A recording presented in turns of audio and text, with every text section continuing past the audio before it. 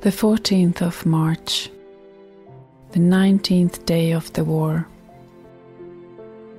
May God be glorified for all the miracles, for the gift of life, and all the graces we receive from His great mercy.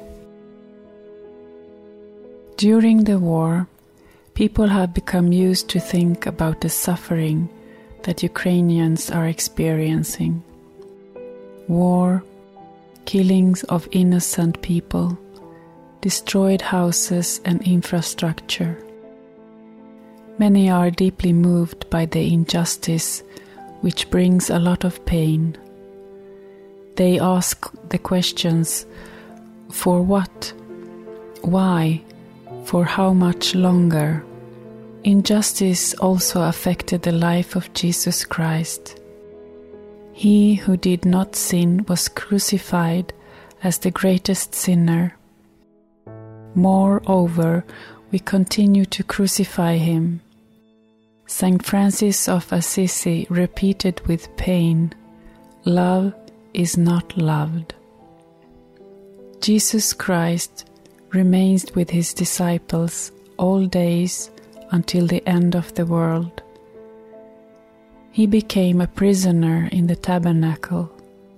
Anyone can come to the church and meet the living Christ there, pour out their souls, communicate with a close friend. But there is another way, the road of indifference. When people come to church without thinking about Jesus present here, immersing themselves in the worries of life. In church, we think about everything possible, but not God. Love is not loved.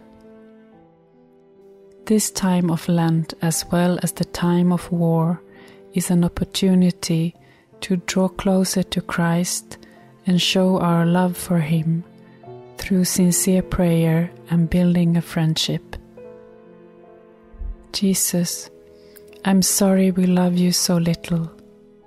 Ignite our hearts with sincere love for you.